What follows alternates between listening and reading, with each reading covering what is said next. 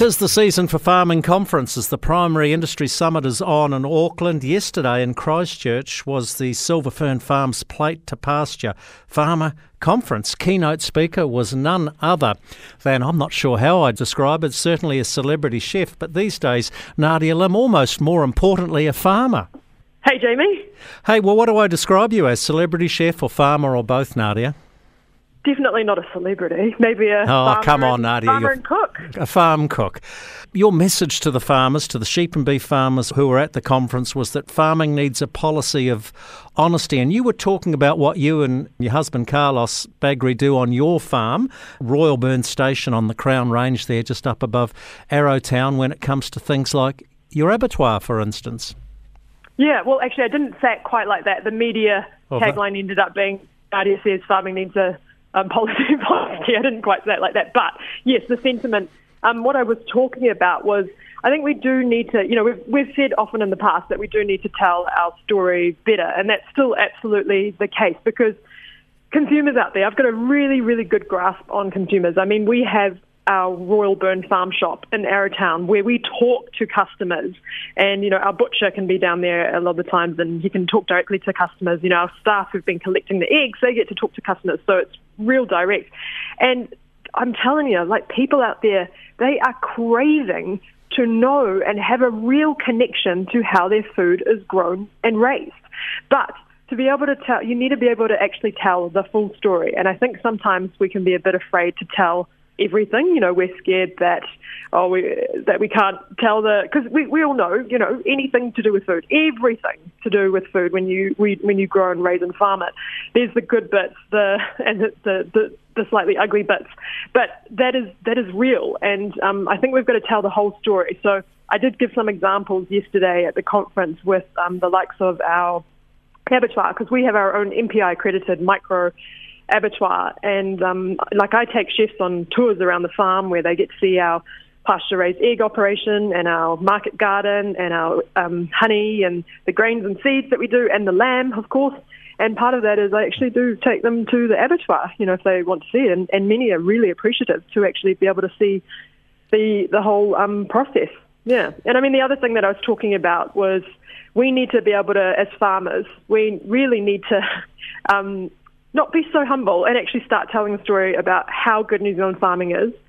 And I know there's some work being done out there, but I think we can do even more, because you are getting these consumers who are, watching the likes of documentaries that have a lot of American stats on it, for example. And, we all know as farmers that we do not farm like that. Like, the way that we farm our sheep and beef is top notch. It is done so well.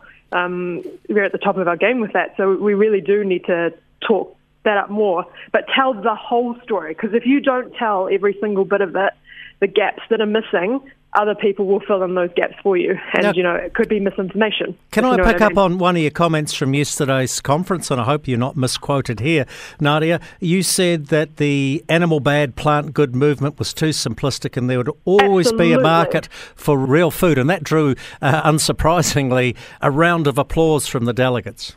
Absolutely. I mean, I have to combat this all the time. I simply say to people, it is not as simple as animal bad, plant good. Simple as that. If you think it is, you have no idea what you're talking about. You have not lived and breathed on the land and know how to grow food. Both need each other. It comes down to how do you curate the balance of the two. So I have to dispel this myth all the time. I think that whole animal bad, plant good movement or thought, being too simplistic is at its best, but it's actually dangerous at its worst for people to get that into their head. So I'm dispelling that myth all the time. I mean, I actually had a press release come past me the other week where it talked about something about vegetarian, vegan diets being a greener choice. And I said, hey, actually, that could be right, but it also could equally be as wrong. So that is very misleading. I would take that out. So, yeah, I'm constantly trying to just educate people on the fact that it's not as black and white or as right or wrong or as simple as what a lot of people would believe. But people out there, they're so responsive to it.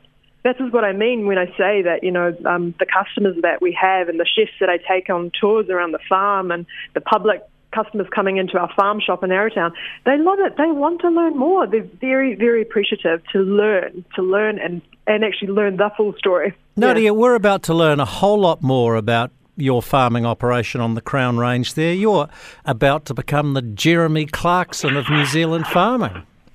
Oh, well, hopefully we actually know quite a lot more about farming than he does. I loved his show. That was such a brilliant show. I think he's done a great thing with showing, that farming's actually not easy, and all the ups and downs of it. But yes, we are doing a show very similar with Discovery or TV3.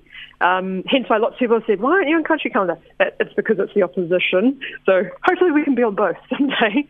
But yeah, that show, we've been filming since November. So it's kind of filming and capturing the journey of a whole year over the farm so that it captures all the seasons, because, you've got to see the farm over a whole year to appreciate all the ebbs and flows of it. And I think it comes out probably around October. Yeah. Really looking forward to it. Your husband, Carlos, is from good Southland farming stock. Does he have white mattresses at the bottom of the portholes in the shearing shed at Royal Burn Station? No, we don't have any mattresses because we don't actually. There's no chute that they come down from. Our shearing shed's much smaller, and they don't have to go down a chute or anything. Hey Nadia, look, thank you very much for some of your time. I realise you're an incredibly busy person, and I say this to you every time you're on the show. I think you're a great face, along with Carlos, for farming, and I'm really looking forward to your program starting on TV3. Always good to chat on the country. Yeah, you too, Jamie. Cheers.